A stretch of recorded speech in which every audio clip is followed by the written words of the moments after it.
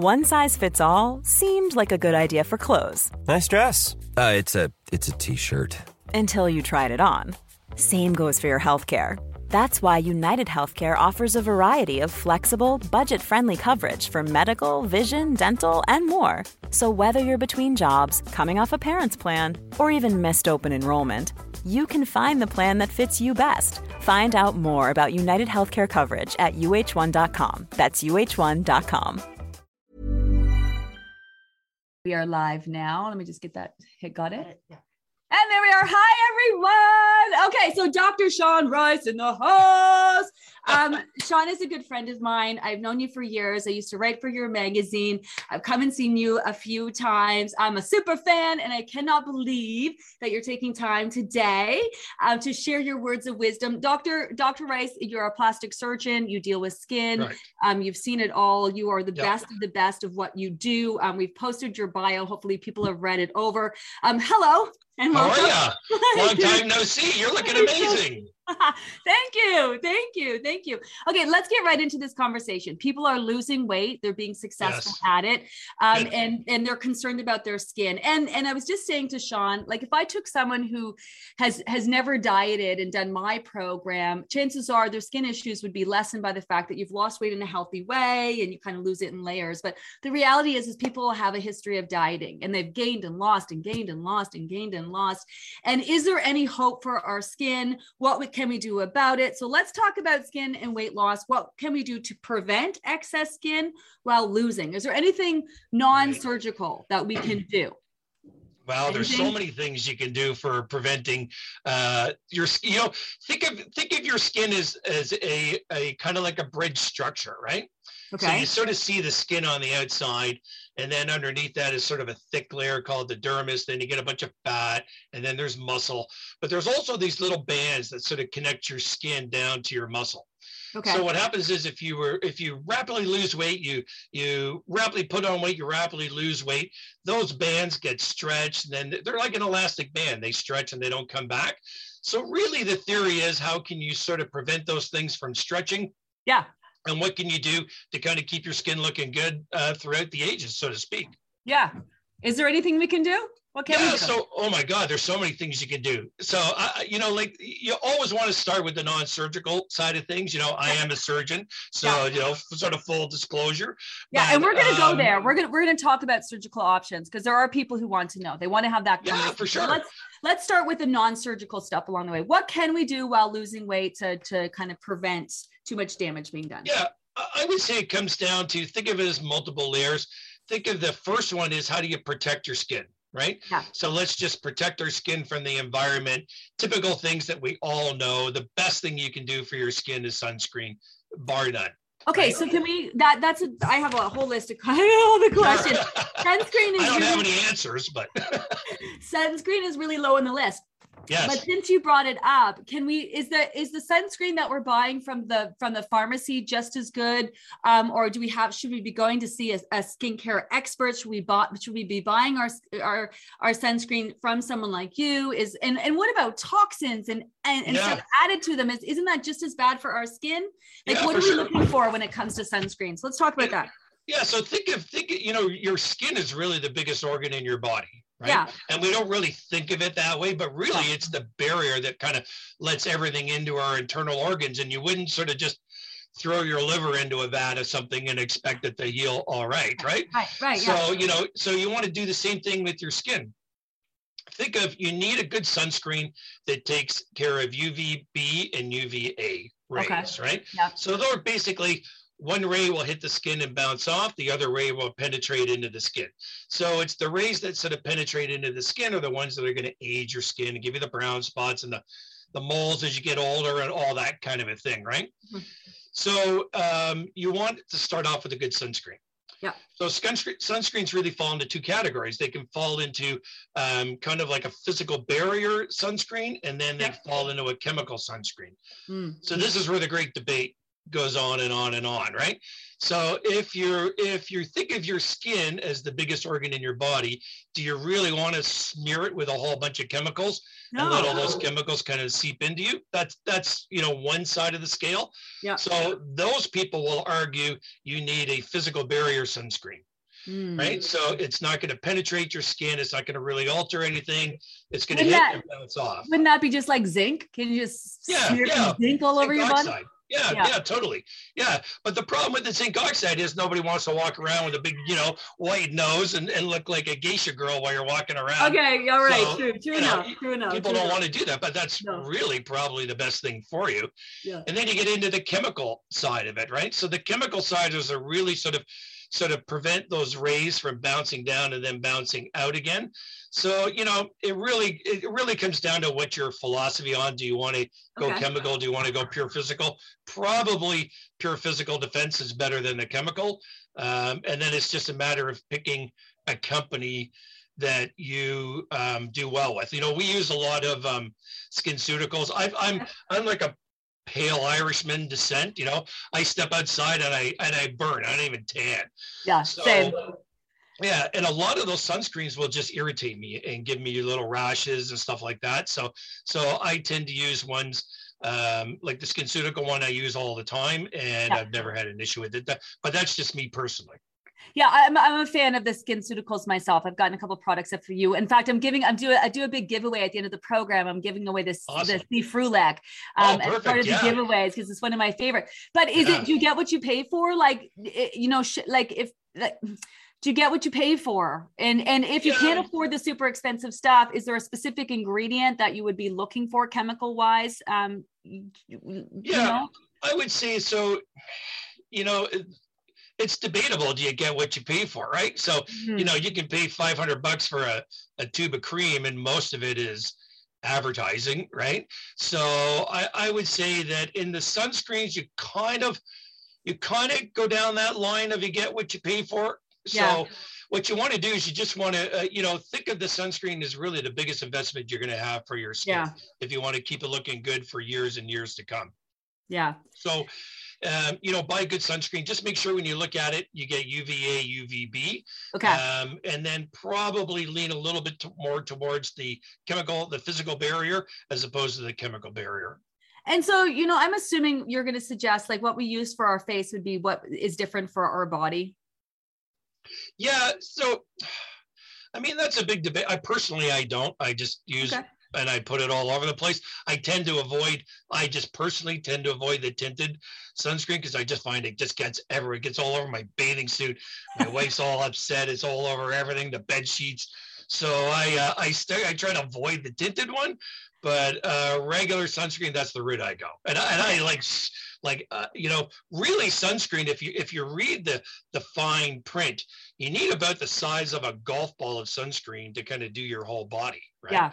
Okay. So, you really, sometimes people will say that whole tube of sunscreen lasted me the entire summer. Really, if you're putting it on properly, it should probably last you a couple of days, really. Yeah. And then you got to go buy a new one kind of a thing. Okay, so sunscreen, one of the weight loss related or not, sunscreen, definitely just taking care of your skin, one of the best investments that you can make. Yeah, totally. There's we can talk about very simple skincare regimes that help even with weight loss and stuff like that. So, the problem with weight loss and skin is you're losing your collagen, you're losing your elastin, and things are stretching out, right? So there are a couple of simple little things you can do to keep your skin, particularly on your face, looking great, right? So, if I was going to pick 3 things to do, I would pick a vitamin C. I would pick a cream or pills. No, I would do the vitamin C topical. So you put it on over top. But Vivier has a really good vitamin C. SkinCeuticals, it's probably their #1 seller worldwide. Their vitamin C, the CE Frulac. So vitamin C. You want a good moisturizer. You want some good sunscreen. And then the other debate is, do you get a good sort of cleanser toner in order to take makeup and stuff like that off? If you just pick those 3 things, you'll do pretty good. What about our body skin? Because we talk about dry brushing, we talk about using natural creams, we talk about collagen, taking collagen. What are your thoughts on that? Yeah, I think, are you talking like the, what do they call that? The Gia stone that people use on their face or their bodies? Oh, do you think those work? Those gua shas, the stones where people are doing that. The stones are, yeah, that's kind of like an old ancient Chinese secret kind of a thing. So the issue behind those, the theory behind those stones are that as you pull up on your skin, you're kind of exfoliating the top part of your skin. Okay. And then what you're supposed to be doing is you follow kind of the lymphatic flow of your face. Yeah. So think of everything starts in the center and ends in the periphery. So you kind of want to do this with your face for the lymphatic flow. So there's no tried and true research, but it's certainly been around a long time. The downside that I see with some of those people, if you do it really hard, you break little tiny blood vessels on your face, and that can lead to like rosacea looking and stuff like that. So, and there are bigger ones you can use for the body. There's really no, research to tell you it works or not, but kind of it makes a bit of sense. What about dry brushing? Like we're brushing off old skin cells. Is that making a difference? Yeah. So totally. And getting rid of the dead skin cells.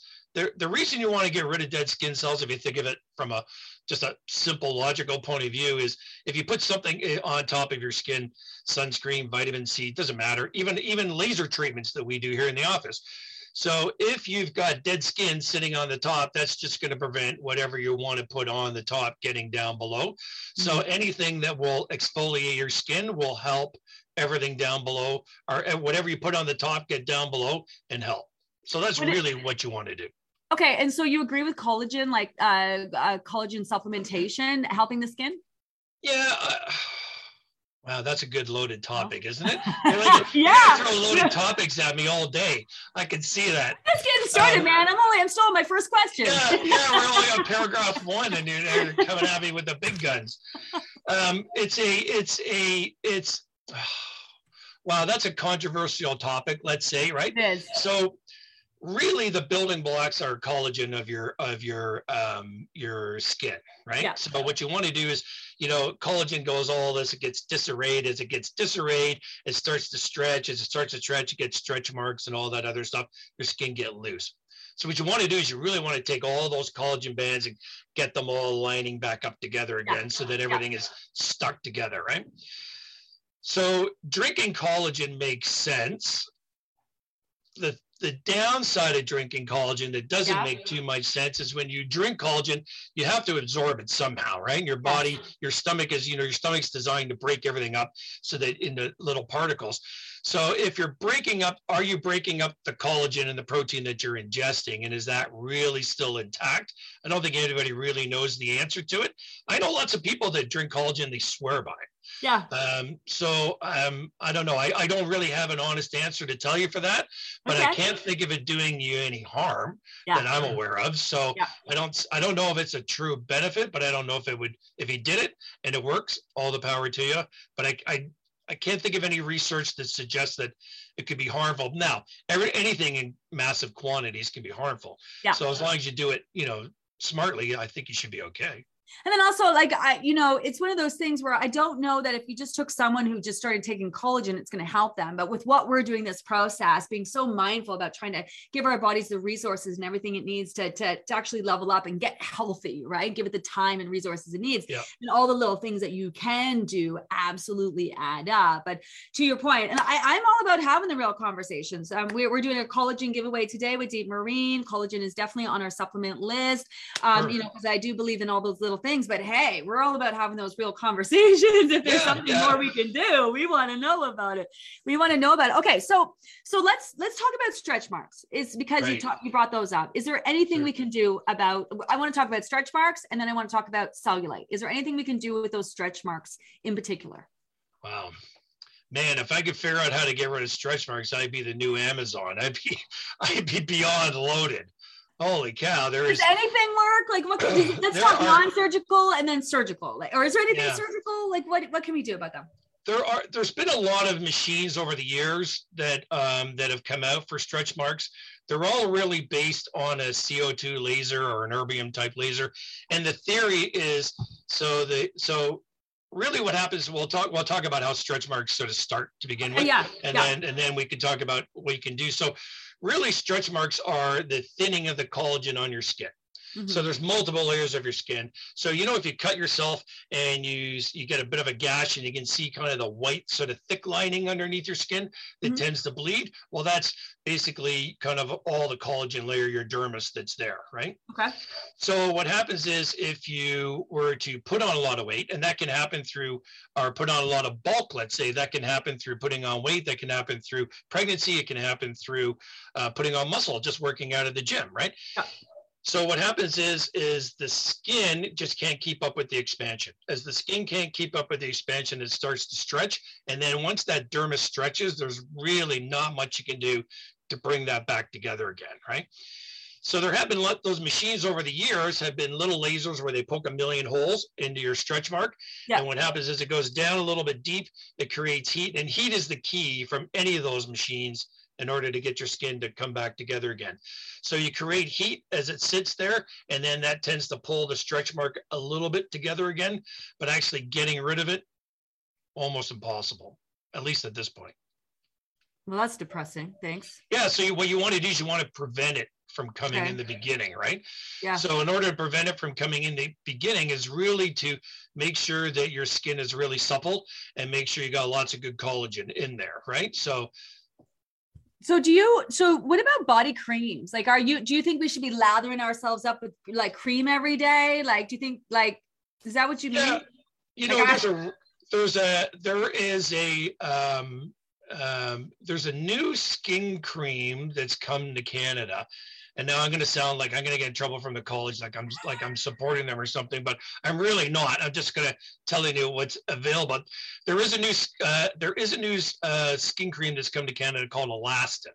Okay. So Alastin was originally designed, of all things, by a plastic surgeon from Australia who was big into wound healing for ulcers and stuff like that.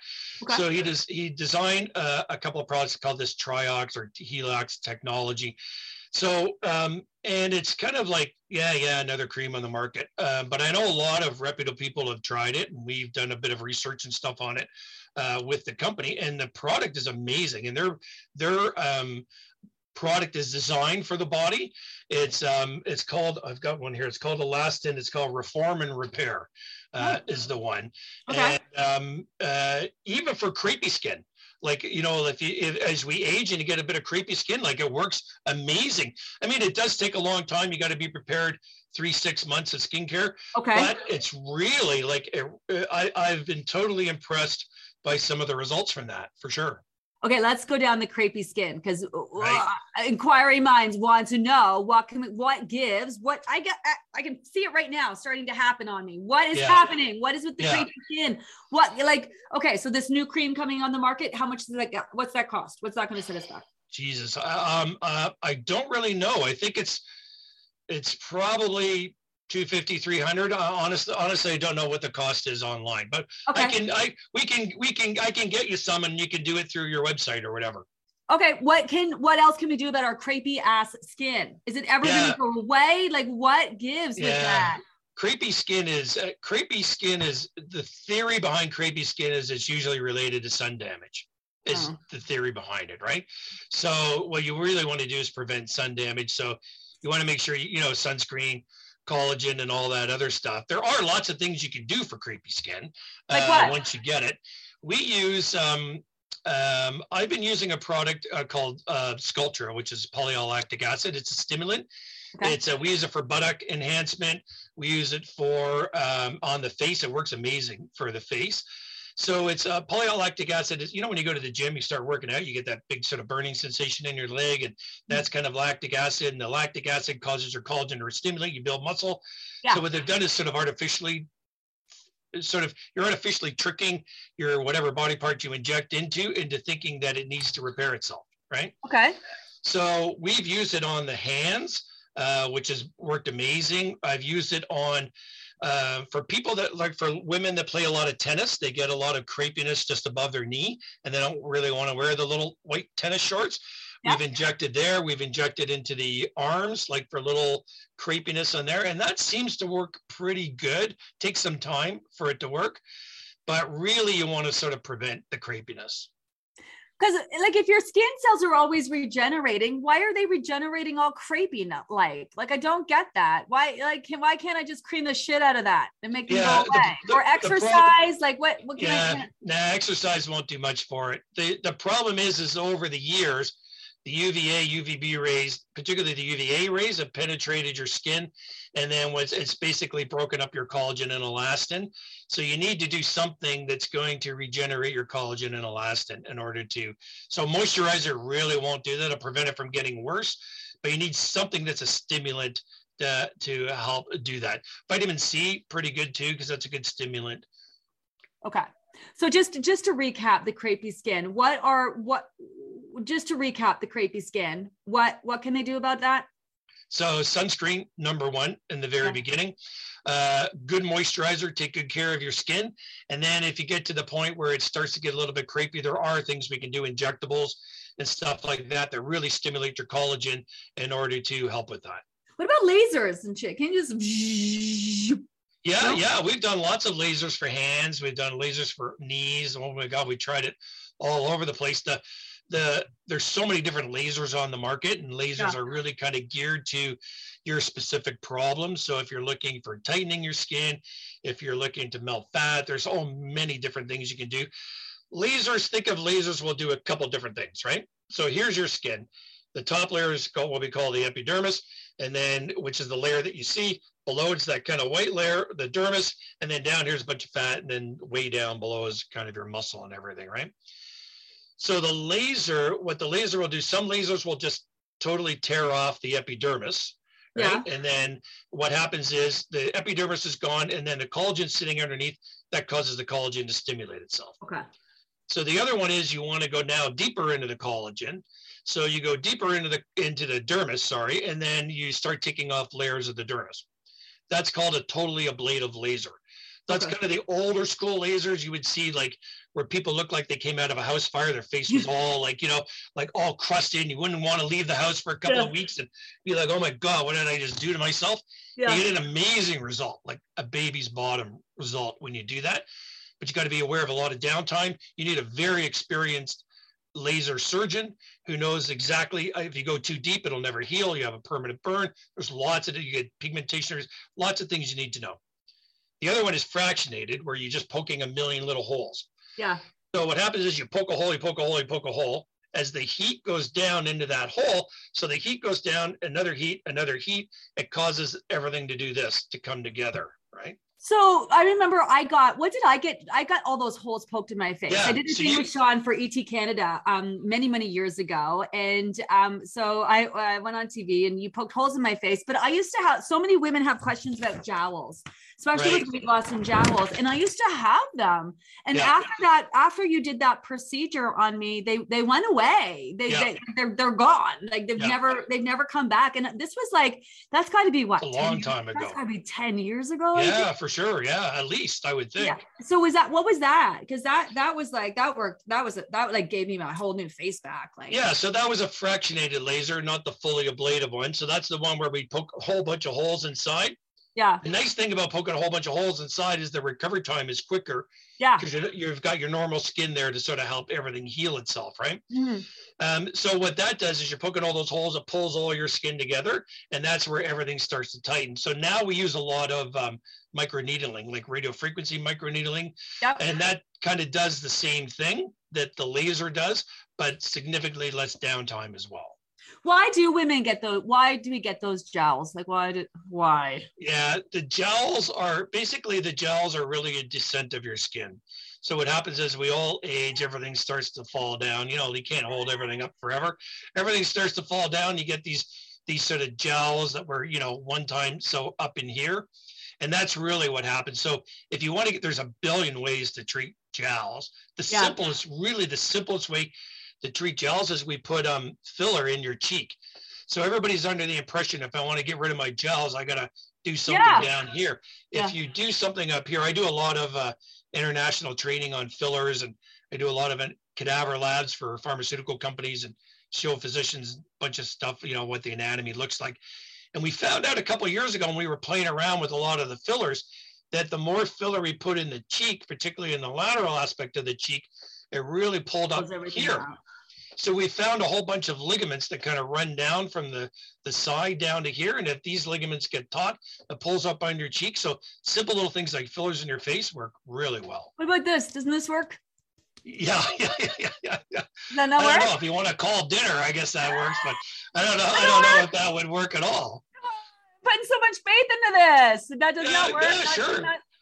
Yeah, keep doing it. You look great.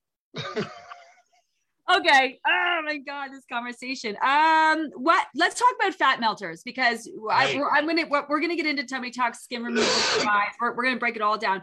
We're kind of working our way to that conversation. What about fat? What about creams that melt fat? Yeah. And fat melters. What gives with that? What is that? What is that about? I would say I don't really have any experience with creams that melt fat, but I can't think of any way that it would work. Yeah. Right. Yeah. Okay. It doesn't make any sense to me, because you just can't get, like, in order to penetrate all the way through your skin and get into that fatty layer for it to work, you need a needle, you need some sort of an introductory thing. So I don't think the fat creams work really well. There are lots of external fat melters on the market, right? There's, the most popular ones would be Cool Sculpting and Sculpture would be the most two popular ones. They kind of go at it from different angles, but they would be by far the most popular on the market. Okay, so let's talk about Cool Sculpt.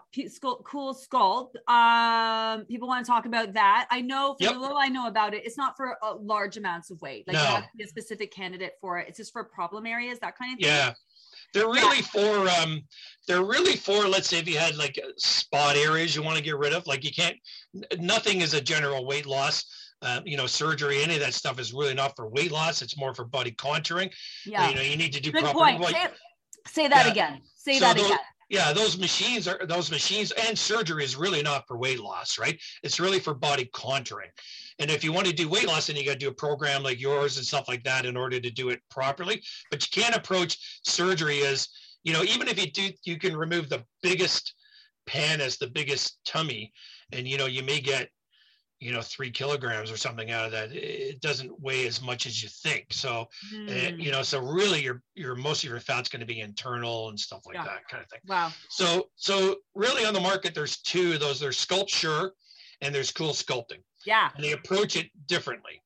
Sculpture approaches it from a Nd:YAG laser point of view, where the laser penetrates the skin, and then that disrupts the outer cell, it disrupts the membrane, and then the fatty component leaks out, and then you basically pee it off down the road. And that's kind of how that works. Yeah. Cool Sculpting approaches it from a different way. And what Cool Sculpting does is, Cool Sculpting, think of it as like a little suction valve. And what it does is it pulls the skin in like this.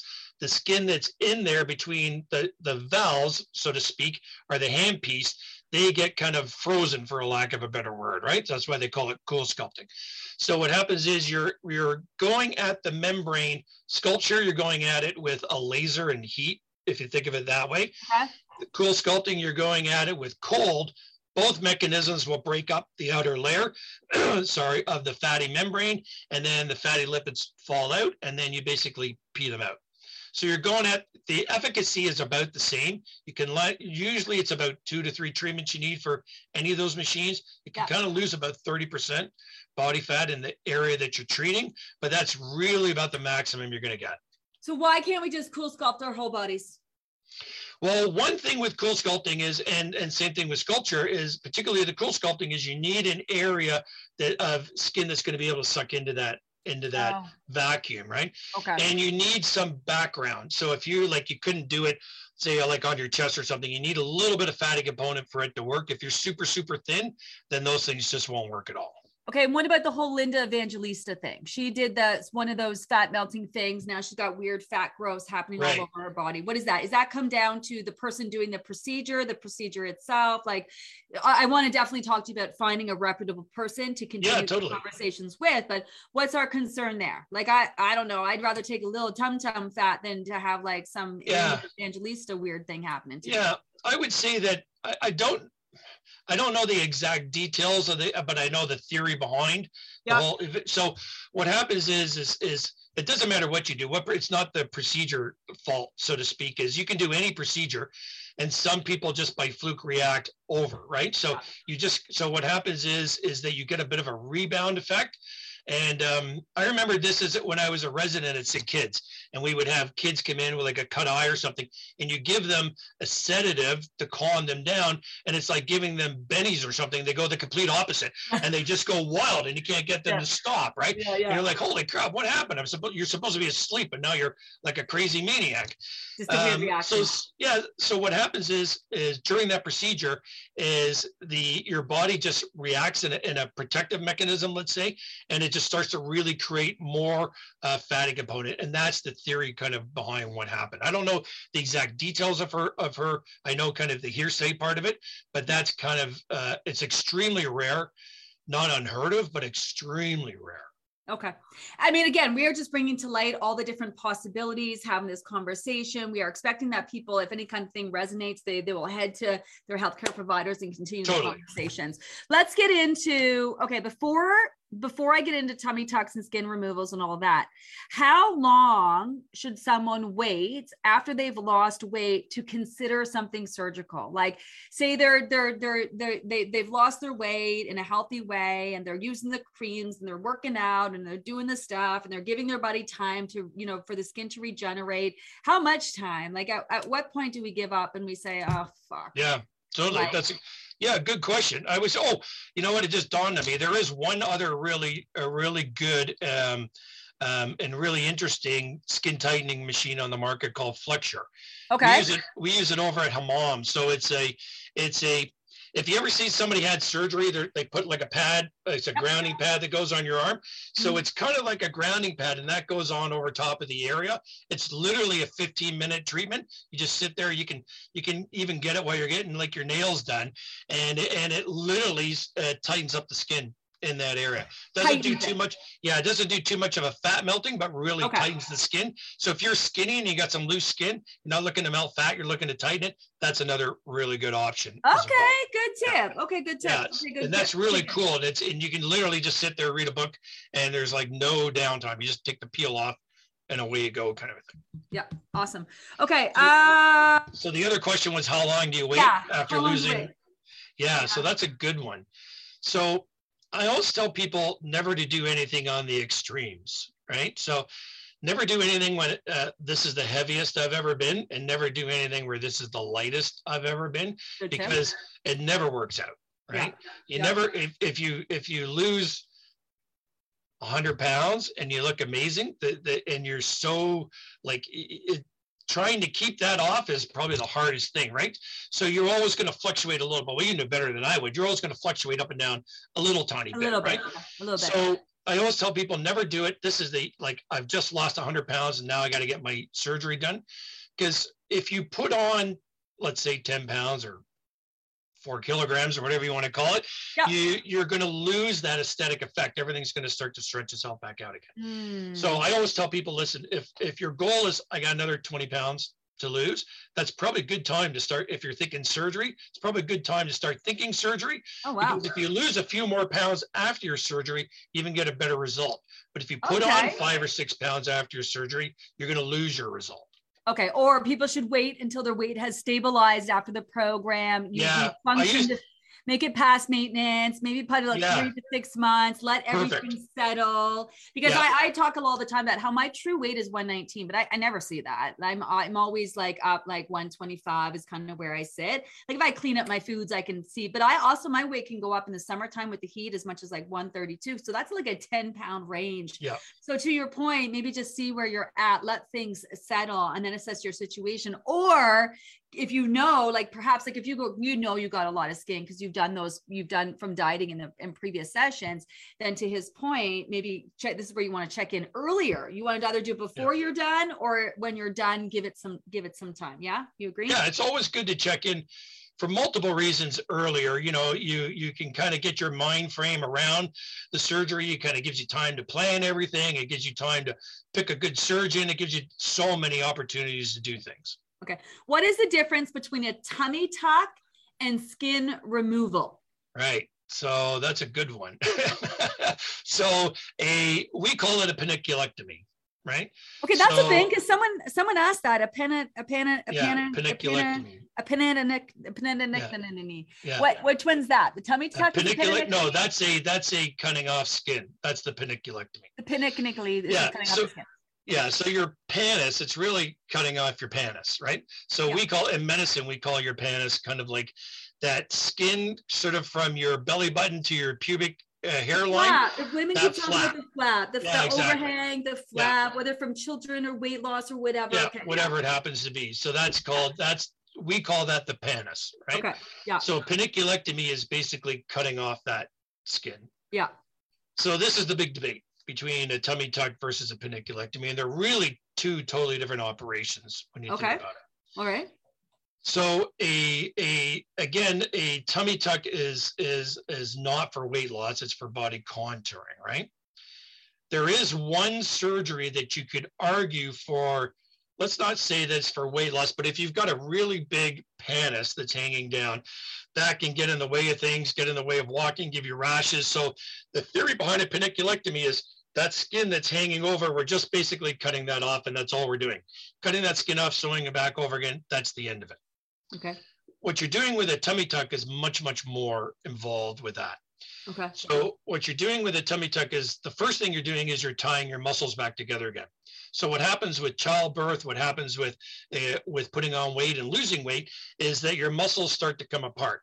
And that we call rectus diastasis. Yes. So there's those two rectus muscles that give you that six-pack ab. That's why a lot of women are really like barrel. I call it barrel belly. Like they don't even know they have it. They have this. They're kind of barreled in the belly, and I don't think they know. And if something maybe it happens to them, they don't realize after, like it happens when you're with pregnancy, right? You get to where it comes across, and I don't think they realize that, and they have such a hard time losing in their middle. But it's actually not that. It's just more the structure, right? Yeah, and you can go. So the muscles start like this, right? And that's what gives you that sort of six-pack, right? With the other muscles kind of coming off the side.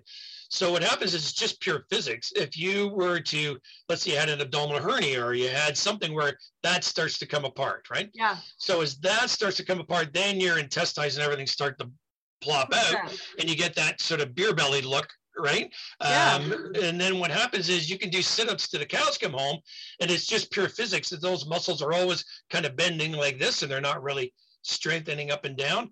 So with a tummy tuck, we're taking those muscles and we're pulling them back together again like that. So we're flattening them down. So can that be covered by OHIP? No. Oh, fuck. No. Okay. Too bad. Should be then. If it's like actually like you know what I mean? Okay. Yeah. So you're tying those muscles together again. And then generally what we're doing is you're removing the skin and the fatty component from the top of the belly button to the top of the pubic hairline.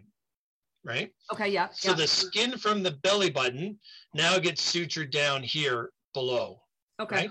So let's say you had a piercing. You had a piercing on top of your belly button. Yeah. At the end of the surgery, that piercing would now be on top of your pubic hairline. Right? So now I've seen it all. I had a picture of a lady that a lady did years ago, had a tattoo of a cow jumping over the moon. The moon was her belly button, and now the cow was sitting on top of her pubic hairline. Still jumping over the moon. Or if you had a mole that was sitting up there, or a stretch mark, that would now be moved down to here. Okay. And then we do some liposuction on the sides.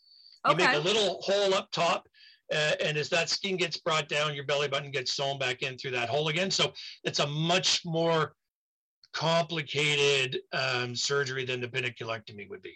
So how much would I mean, I guess the skin surgery is you could do all over. Like you just do people just do arms? Do they just do certain areas? Yeah, if you had a really, really big pannus. So let's say, and you see it all the time from people that have had lap banding and stuff like that done, and they've got a really rapid, and they've got all this really big extra skin. Occasionally, sometimes that can be covered under OHIP, but generally it has to be done by a bariatric surgeon, and they're only going to cut the skin off. So you're still going to have that big belly. They're not going to do any, tying your muscle or anything. It's strictly cutting the skin off. Generally, that needs prior approval, has to be done by a bariatric surgeon somewhere. Very few plastic surgeons would do that procedure. Okay, let's talk cost. How much is a tummy tuck going to cost me? And how much is the skin? Say I lost 100 pounds. I got, how much is my skin removal? I know obviously it's different for everyone, but let's just ballpark. How much is it going to set us back? Yeah, I guess it really comes down to the specific surgery and how long it's going to take, right? So let's say an average. So a tummy tuck takes, on average, let's say a couple of hours to do the surgery. Yeah. Say 2 hours, give or take a little bit. Depends if you're doing liposuction, all this other involved. But you're probably somewhere in the 10 to 11,000 range, like 9 to 11 in that range, let's say for a tummy tuck. Then you get into somebody that's had like extreme weight loss, that you get into a 360 tummy tuck or a circumferential body lift. What the hell is that? What is that? So, what's that? Yeah. So now you're talking. I think it sounds like something we might want. Do we want that? Yeah.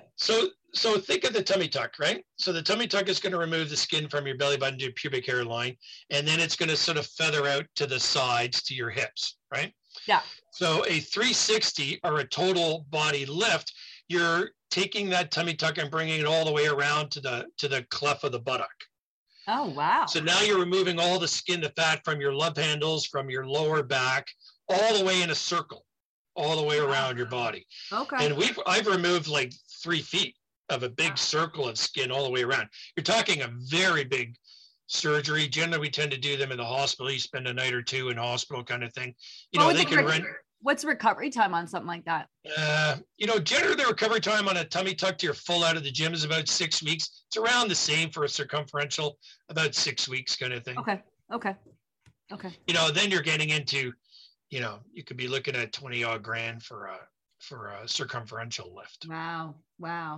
Hey, listen, we straight up know some of you're like, money is tight, and you're like, I wish kind of conversation, but listen, we're having the conversation for people who want to have the conversation, because it's a real concern for some people, and investing in something like this could be where they want to put their money, right? Yep. All right. So that's tummy tuck and skin removal. Can we talk?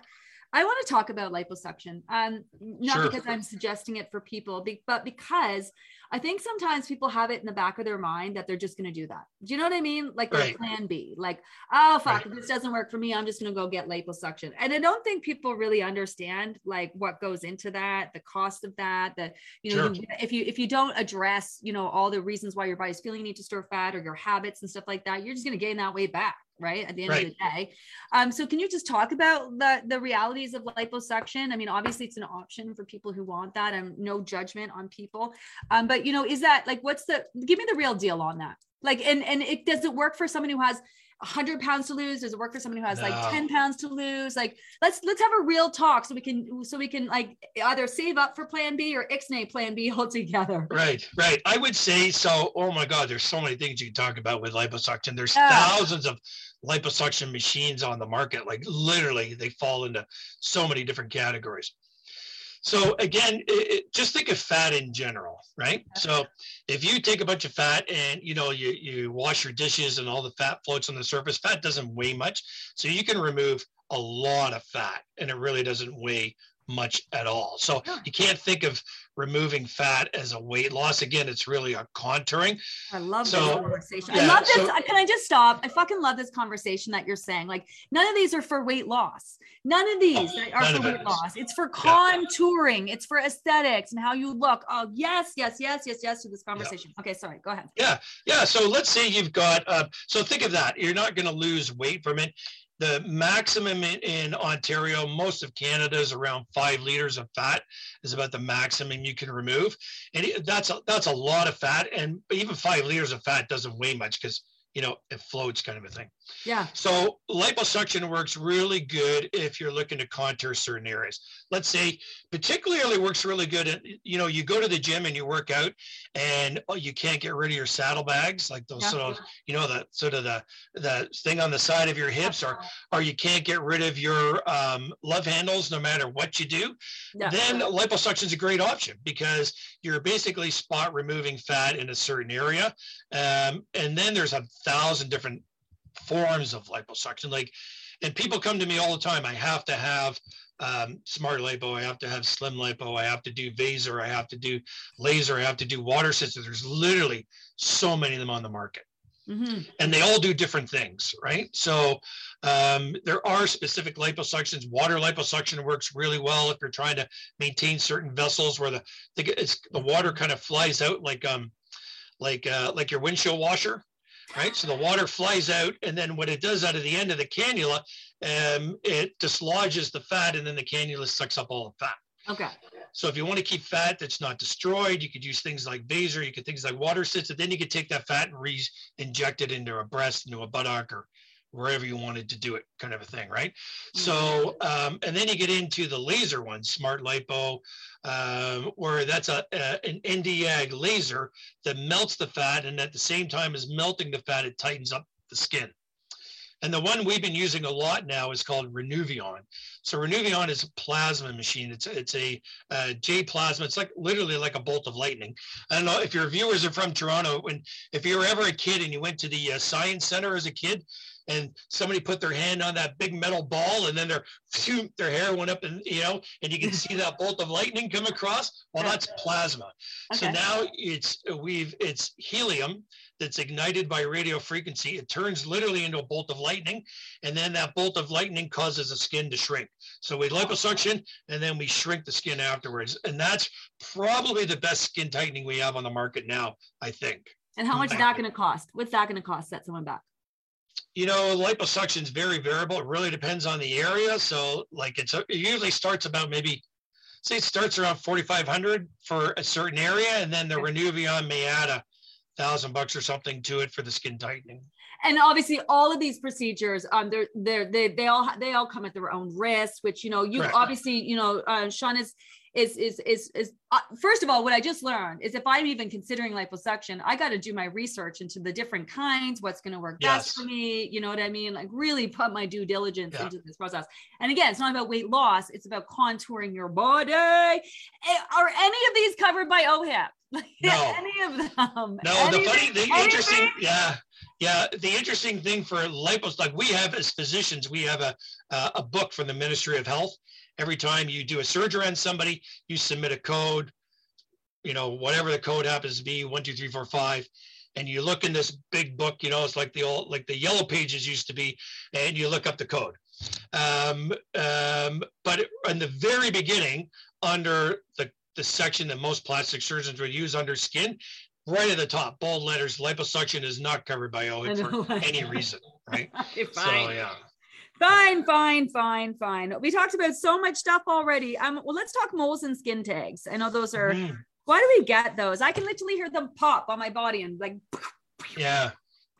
Like what is going on there? And also like I always talk, like I have so many, like, are these, I got this mole, it's going to grow. Like, am I going to have a big old, like, do I just get scissors and cut them off? Do I tie strings around them? And that's what my mom used to do, tie strings around them. And you just them. Do I buy those kits from the pharmacy? Like, why do we get them? What can we do about them?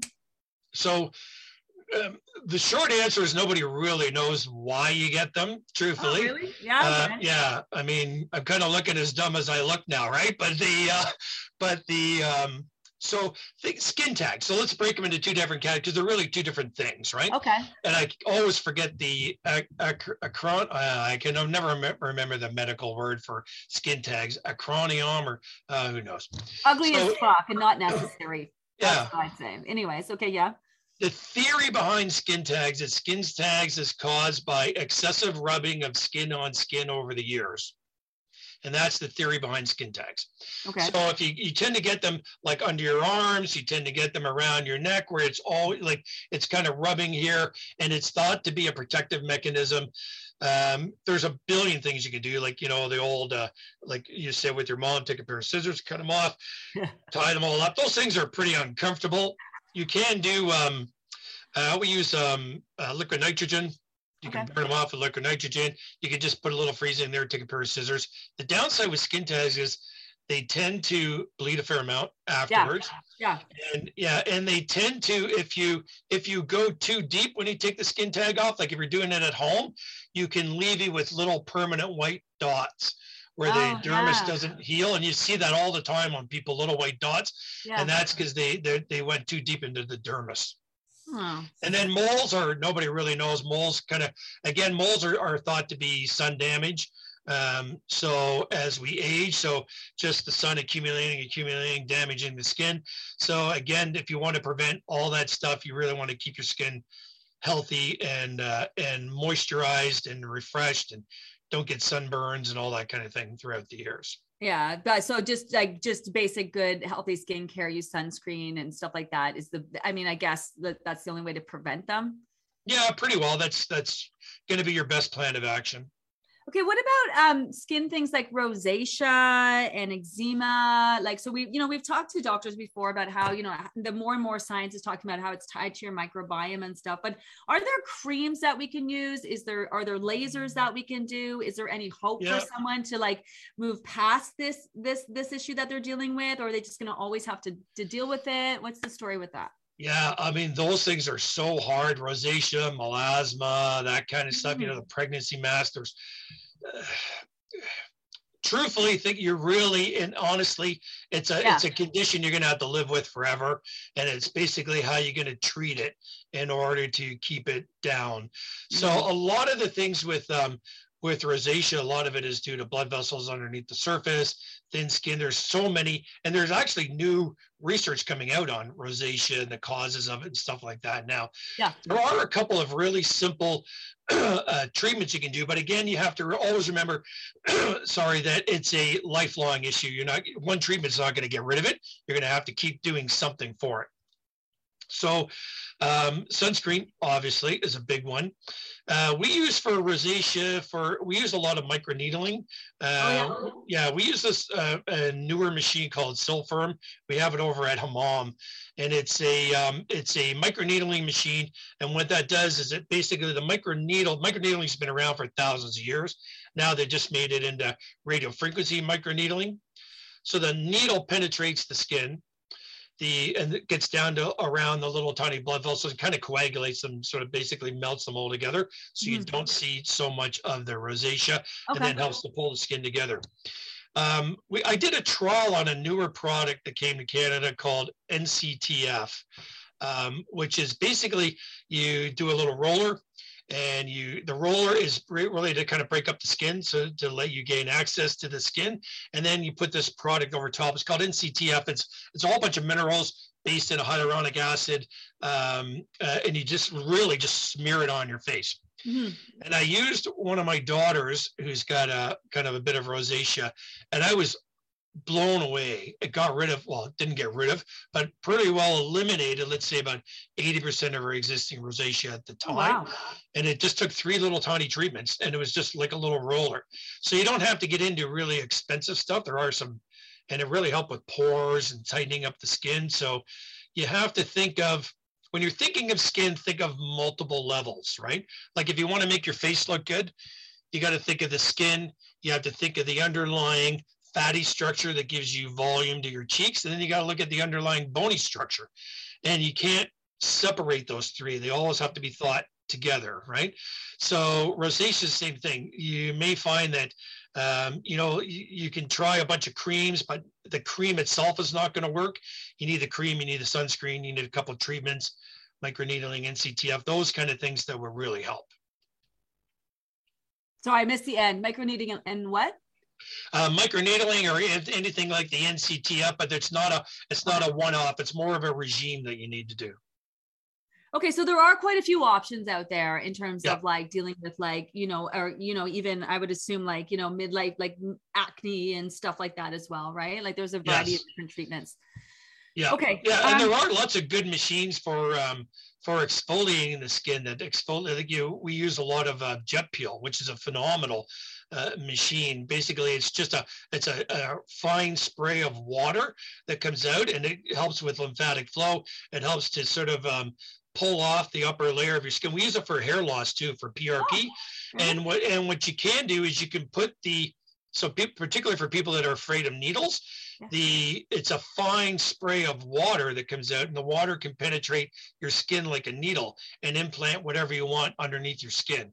So there's literally a million different things we can do. Yeah, so it's like so the technology is changing, right? Is there hope for us? Like, you know, like I know there's so many here. They're like, I would love a skin removal surgery, whatever. I can't afford that. Maybe, you know, give it, you know, 5-10 years. Are things advancing to a point where there are hope for some of us? You know, Yeah, I think there are. The external skin tighteners are coming along. Cool. The new one, the Flexure, I think is a good advancement.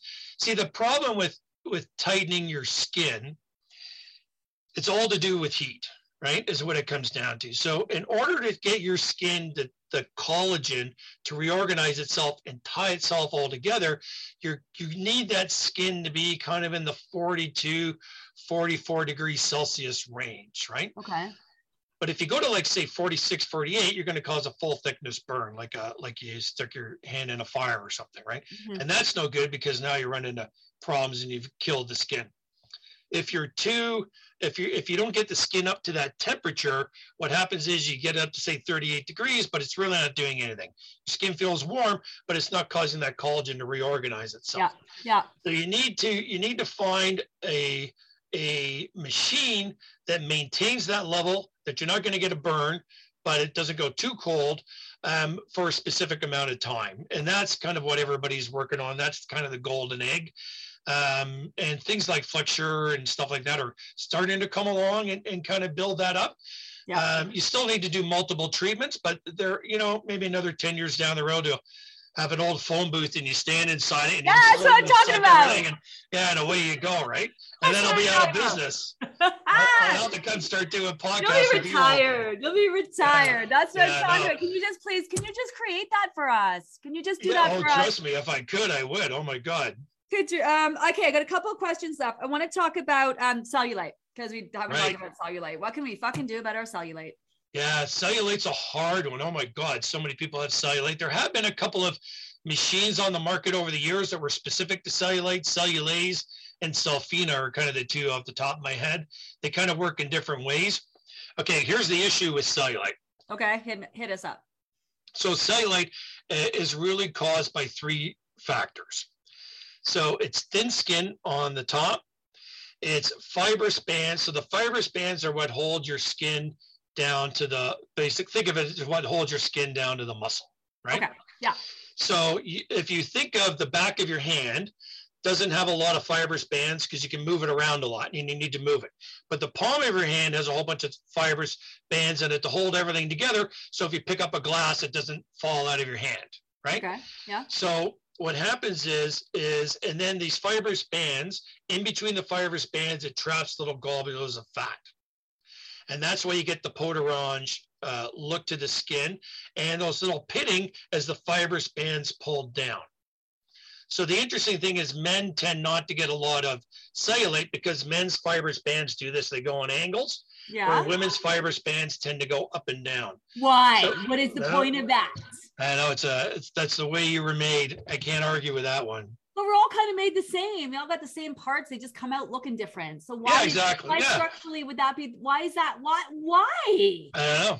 So what happens is the fibrous bands shrink. It traps the fat, and then you got thin skin, and you get that bumpy pot orange look from your cellulite. What causes it though? What's causing it in the first place? Is it a straight up how we're born structural? Yeah, I would say most of it is straight up how you're born. Maybe, I mean, you know, diet and exercise really has very little effect on cellulite, truthfully. There's lots of, you know, cellulite machines on the market and stuff like that.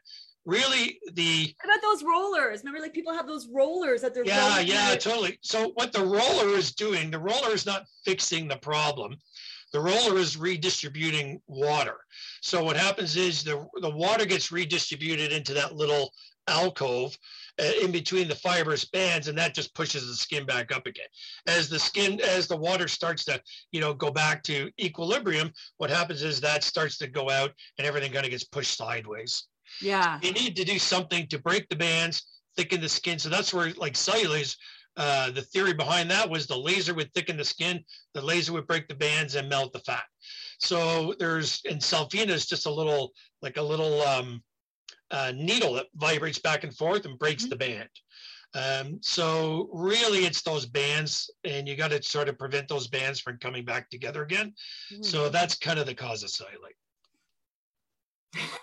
Not much you can do about it. Note to end on. Yeah, exactly. Right. Okay. I tried a million injectables and stuff like that, and really we do a lot when like with my liquid butt lift. So a lot of when we're putting the fillers in butt, right? So and a lot of people that a lot of people that lose a lot of weight start to get a bit of a droopy butt, but they don't want to necessarily look like a a movie star or whatever. They just want some volume, right? Yeah. So we put a lot of our hyaluronic acid filler that I designed, the liquid butt lift, but sometimes people get big cellulite, like a big band that's there. So what I'll do is I'll just take a little needle and snap the band, and then that tends to smooth out the skin. You put something underneath it, you put the HA filler, you put some fat, you put something like that underneath it, and hopefully that builds a barrier where the bands don't reconnect themselves back together again, and then the cellulite doesn't look as worse.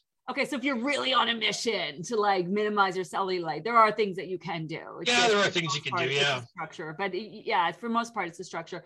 Okay, I you're amazing, obviously, but we got people following from 40 different countries all over the world. Wow, not nice. Everyone. I know you do your online consultation, but I know not everyone is going to have access to you. And just as a heads up, Sean's not going to be in here. He's a busy man, answering questions and such.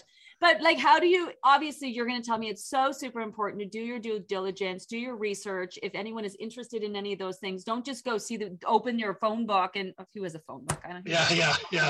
And find someone and then see them and then just that person. Like, what's your suggestions for finding a reputable person to even have these conversations with? And what's the expectation like this? Like, can I book an appointment with you? And I know I got to do something, but I'm not sure what. And then totally. That's very common. It seems like there's a lot of different things to consider. So like what?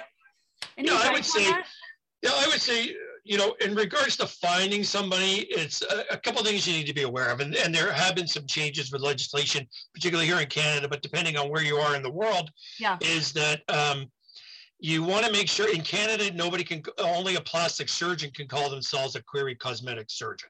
Okay. Right? So you're a plastic, reconstructive and cosmetic surgeon. So if somebody tells you I'm a cosmetic surgeon, that's a bit of a red flag to begin with. So you need to find out exactly what they're trained in. Okay. Because it used to be you could call yourself a cosmetic surgeon and be a family physician and not even be a surgeon per se, right?